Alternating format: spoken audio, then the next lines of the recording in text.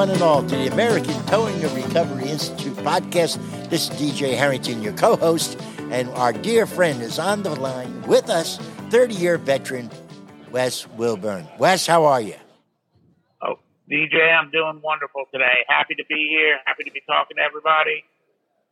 I can't thank all our listeners enough. We keep growing and growing. It amazes me every week. This thing's getting bigger. So continue to tell your friends about it. Like us, share us. We're on all the different media, all the different iHeartRadio, Google, Apple. We're on them all. I don't even know them all, but we're on them all. They tell me, DJ. Yes, sir. We got them.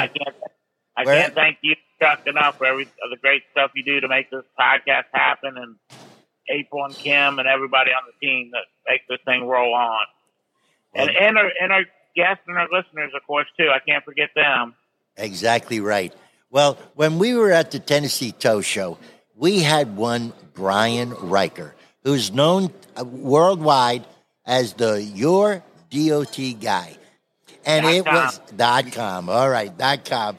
And so what I want to tell everyone, this is a 30-year veteran, experienced in towing, has his CDL license, and really is a compliance specialist. So we have him back.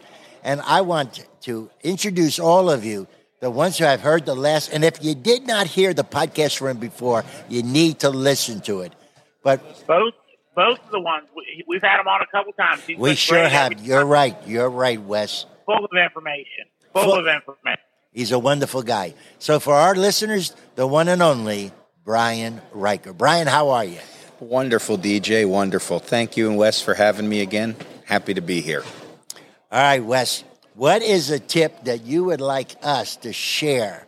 I know I want to ask you about drivers and being safe where they're at. But what is your question? Folks ask me all the time, and as soon as I became aware of your service, I started mentioning to them. But folks ask me all the time for a service you provide that I think is sometimes underserved. A lot of folks want to come to seminars, learn how to build better, and that's important. That's a part of the business. A lot of folks want to come to the seminars me and others do and have done for years, how to do better recovery, where we talk about a little towing maybe. I'm blessed with having Pete Atchison Jr. on board that's getting us more in tune with towing. But even then, that still we're dealing with the back of the truck. We're not dealing with what a lot of folks do the majority of their day. The actual from the driver's seat, training, defensive driving, etc. information. We touched on it 20 years ago, but since then we've never really carried it that much. So I know you do some stuff with defensive driving and that whatnot. So Brian, can you give us some tips about that stuff and give us a little insight of what you do and how you conduct things with your training? Happy to, Wes. Thank you for asking. Yeah, we spend a great deal of our time and energy, and we need to, learning how to tow, how to recover, and be better operators there. And even when I talk to owners about their insurance and their loss, the first thing they go to are damage claims for transporting a vehicle. They don't think about the damage claims from motor vehicle accidents or even the near misses that could have been a catastrophic claim. So when I speak about insurance and safety, I always include a component about being a professional motor vehicle operator. And at Fleet Compliance Solutions, I offer a defensive driving course where I will come to your facility. I will work with you and your drivers. We have a classroom component. We have an in-vehicle component where I evaluate their current skills. Then we do a little more classroom, and then we reevaluate to see how they can apply what we learned in the classroom. And these are proven defensive driving techniques that work because, unfortunately, we know the roads are unsafe. We are always on the defensive when, as soon as we step out of that cab, we're looking for the 5D drivers, the dumb, the drugged, the drowsy, the distracted, and the, I forget the fifth one, but we're looking for the D drivers as soon as we step out of that cab. Well, what about when we're behind that wheel? Do we want to be one of them, or do we want to be a professional? Well, a good professional operator has their head on a swivel even when they're behind the wheel. We're employing defensive driving techniques. We're watching for how these other drivers behave, and we're anticipating their moves. So part of what I do and part of what I preach for safety is being a safe motor vehicle operator. We spend about 90% of our job behind the steering wheel, only 10% of it out of the truck, yet we spend 99% of our training for the 10% of the job we do. And unfortunately, at the recent Wall of the Fallen ceremony, 2 of the names that were added to the wall were motor vehicle accidents. And I'm not saying they were preventable in any way. I am not implying that at all. But it just highlights the danger of tow operators passing from motor vehicle accidents, not just struck-bys and other industrial accidents. And so I see it very important for us to have this discussion today, and I thank you for giving me the opportunity. Boy. Well, you're welcome. It is an important discussion. So give us a little bit of information with the what's the filing distance rule nowadays for an operator driving an empty car carrier? The official rule is awful light. The modern practice recommends a 4-second following distance. And here's why I say that is light. I recommend personally a 7-second following distance. Okay, good. Tell us about that. And here is why. A human being takes 3/4 of a second to perceive there is a hazard up ahead. Then they take another 3/4 of a second to begin to react to that hazard. So 1.5 seconds have already elapsed before you even begin to react. Now becoming more and more common, in fact, in the background of where I'm sitting right now, is a light medium duty truck with an air brake chassis. Air brakes add an additional 3/4 of a second of a delay called the lag time from the moment your foot pushes the brake pedal till the air travels through the system and the brakes begin to apply. So now we're at 2 1/4 second. You've wasted half of your following distance before the vehicle even begins to slow down. Traveling at 60 miles an hour, your vehicle is traveling 132 feet per second. So you have 260 feet to come to a complete stop. None of the federal motor vehicle safety standards require that carrier to be able to come to a complete stop in 230 feet. So following standard practice that they teach in driver's ed today for car drivers, and sadly even some of the truck driving schools have adopted to teach, does not leave you enough room to react properly and have time to make a decision. Now, we shouldn't have to need to make that decision because we should always be looking for a way out anyhow and have that decision made for us. You should constantly know where you're going to go if something happened in front of you. But we don't, because we're human. We get tired. We get distracted ourselves. One of the worst things we do is listen to the radio or talk on our phone, and that's part of what we do every day. That's how we get our dispatch calls. And if we were in a truck with no music all day, we'd go nuts. So we almost have to. But we have to balance and counteract for those distractions we create. Now you're going to say, Brian, well, 4 seconds is crazy. That's too far already, and now you're telling me 7 seconds? They're going to keep cutting in front of me. Yes, they will. So you lift your foot off the throttle and you build that space back up. You're still going to get there. I have driven speed-governed trucks that are governed 62 miles an hour, and I've done cross-country trips with them to deliver them. And I can drive from New York to L.A. within an hour's difference, whether I'm doing it in a 62-mile-an-hour truck or a wide-open 75-mile-an-hour. So speed isn't always what gets us there. The following distance is extremely important. And then what we forget when we're in a wrecker or a carrier is that truck is designed to stop. The carrier is designed to stop best when it has some load on it. You might have reduced braking performance when the truck is light and empty because you don't have the same friction with your tires to the road. But we also have to consider, as the weather changes, rain, snow, leaves that are falling in the fall here, they make the road extremely slippery. With that, we have to consider steering when we're trying to stop. We also have to consider even loading a vehicle engine forward to engine rear on that carrier deck, how it's going to change the weight and either make your front axle steer heavier or steer lighter, which can also change your braking, since the front brakes do approximately 70 to 80% of your braking on a motor vehicle. When we load something engine rear, or we're pulling a double on our flatbed, one on the deck, one on the wheel lift, and our front axle is light, this is the whole reason we have that safe towing formula where you can determine not to unload your front axle by more than 50%. It affects not only your steering, it affects your braking. These are things we don't think about. We don't train our drivers on this, so it's not even, I won't say top of mind, it's not on their mind at all until they hit that brake and the truck keeps going straight because they don't have enough weight on the front axle to steer when in the wet roads. So that's just a small portion of the type of training that I believe we should take as professional drivers and that I can offer for somebody. Well, it's very much needed in our industry and other industries as well. So that's good to know. And I definitely appreciate your insight on that.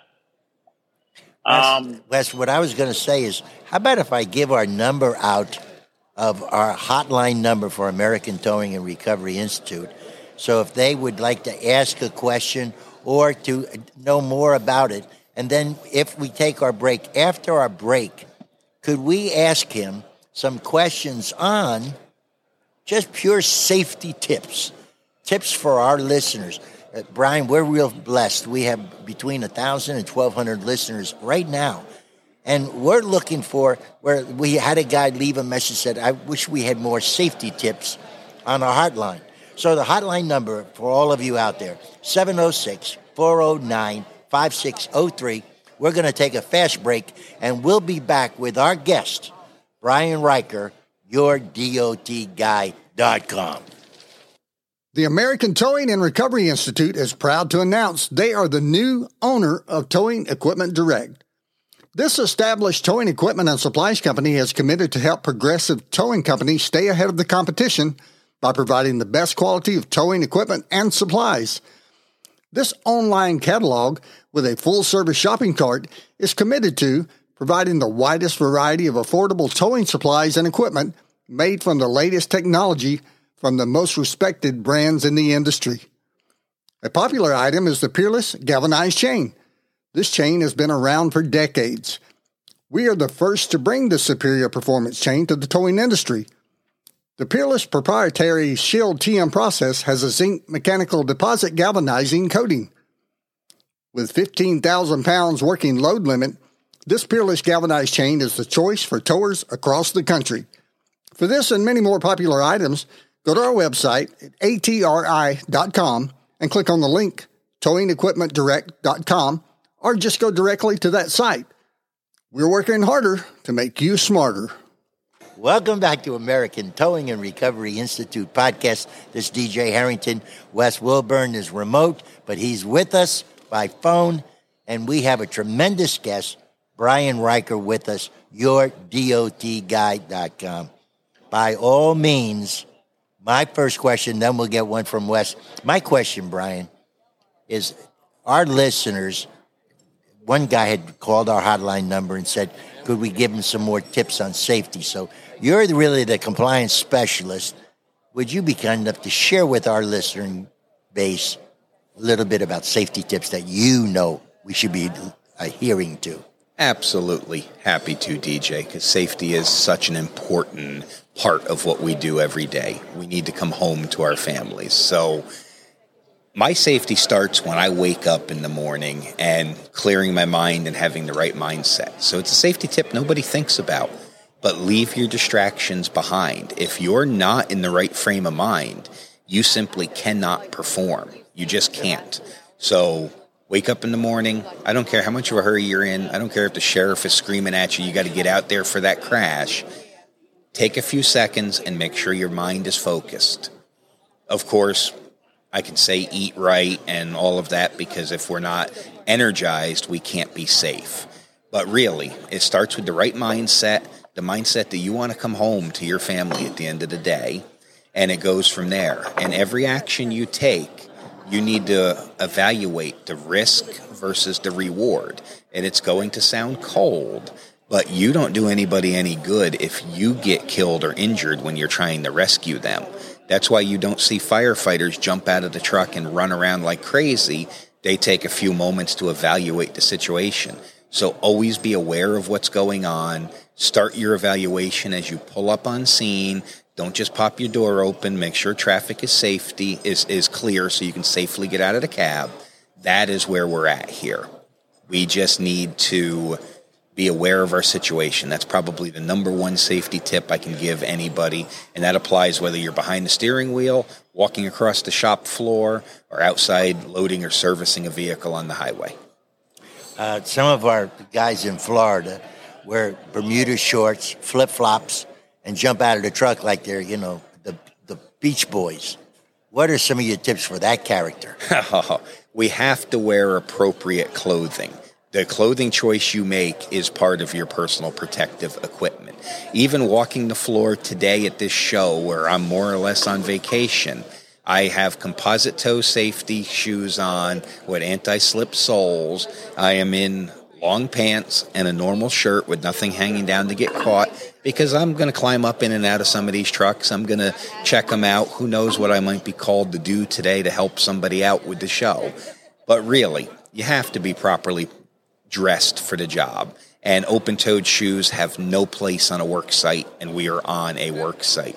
Not only is it dangerous to you, it could put your customer at liability when you're going into some of these commercial facilities under what is a OSHA tenet called joint employer liability. So you could get a customer of yours thousands of dollars of fines, and well, I'll tell you, they're not going to be your customer anymore. But more importantly, you want to keep all 10 toes. You want to keep all 10 fingers. So we're not out here to be stylish. We're out here to be safe. Wear appropriate closed-toe shoes. I don't care if they're boots or work shoes, but they need to be appropriate shoes, appropriate protection for your legs and your body with your clothing, nothing hanging down and loose where it's going to get caught. And please, wear your compliant ANSI Class 3 ensemble. You wear your vest, you wear gaiters or a hat or something else to identify your human silhouette.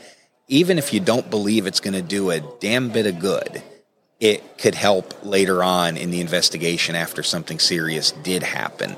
But really, wear the appropriate clothing to prevent abrasions. And we're not tough guys. We don't have to do this job without our gloves on. The amount of grease under your fingernail is not a badge of honor. It just means you don't care about your hands. And when you get older like DJ and I, you're going to regret it. Amen. First time I haven't been included in the older group in a while, so I'll take that.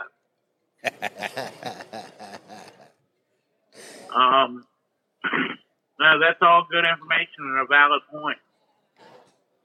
I'm just gonna say a term and you just talk about it. I don't even know what question to ask. But I think you'll be fine. Daily vehicle inspection reports. Let's talk about that, Brian. Sure. That's a great safety topic as well, because the regulations require us to be satisfied the vehicle we're going to operate is in a safe working order. And the only way to do that, although the regulation itself does not actually require you to document a pre-trip inspection, it sounds crazy, but the only way to be sure that vehicle is safe is to complete that pre-trip inspection. And the only way to prove it's been done is to document it on a daily vehicle inspection report. The way the regulation works, your DVIR gets completed at the end of the shift, then the next driver of the vehicle reviews it, and there's a loophole now. If there's no defect, you don't really have to do a written report, but that's all nonsense. You need that report because OSHA doesn't care what DOT says. If you have a motor vehicle crash or an injury from your vehicle, OSHA is going to look for the pre-use inspection, which is your daily vehicle inspection report. And regardless of it being a requirement, it's just good, sound safety sense. Make sure that truck is safe to be on the road. That way you don't hurt yourself, you don't hurt somebody else. And it's embarrassing when your tow truck breaks down and you have to be towed in. So let's make sure that truck is safe and compliant before you hit the road with it. Not to mention, in today's day and age, your insurance company looks at your CSA, which is Compliance, Safety, and Accountability score. And if you have too many equipment violations, they're going to automatically assume you're an unsafe company and either adjust your premium upward accordingly to compensate them for that extra risk they're taking, or just drop you altogether. And there's less than 24 actual companies writing tow truck insurance nationwide. They run under a bunch of different names, but when you break it down to the actual parent companies, we only have 18 or 19 that are going to choose from. You don't have very many options once one of them drops you. So DVIR is extremely important, especially when you have multiple drivers in the truck. They need to be satisfied that that truck has all the equipment, it's in good order, and not just the basics for DOT, your tires, your lights, your brakes, your wire rope, your straps, your chains. Everything needs to be in good working order, and you need to be sure it is before you get out there on the side of the road and waste time. I just heard a recent statistic that for every 2 minutes we are on the side of the road, and I'm probably going to mess this up, but for every 2 minutes we're on the side of the road, our risk of being struck or causing a secondary crash increases 2%.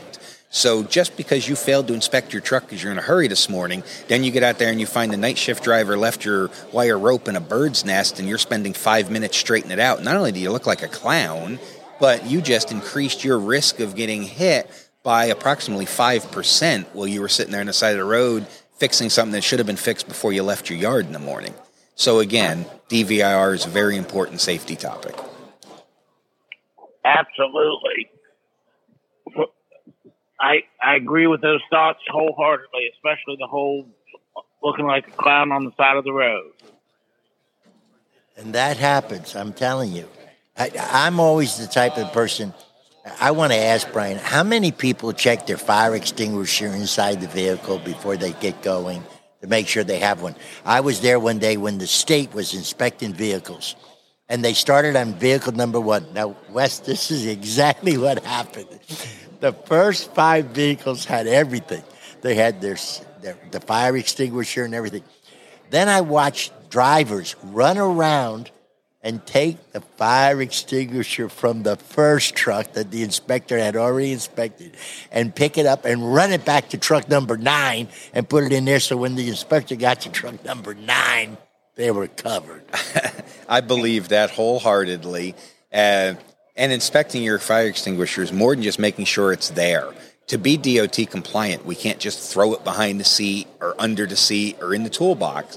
It has to be properly mounted where it's easily accessible. The little latch that always comes undone has to work. You can't just put a wire tie over it. It has to be installed properly, and it needs to be properly charged.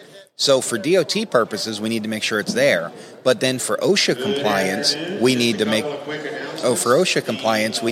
sure that it's been physically inspected. Yeah, that's a good point as well. You have things happening on several different levels there.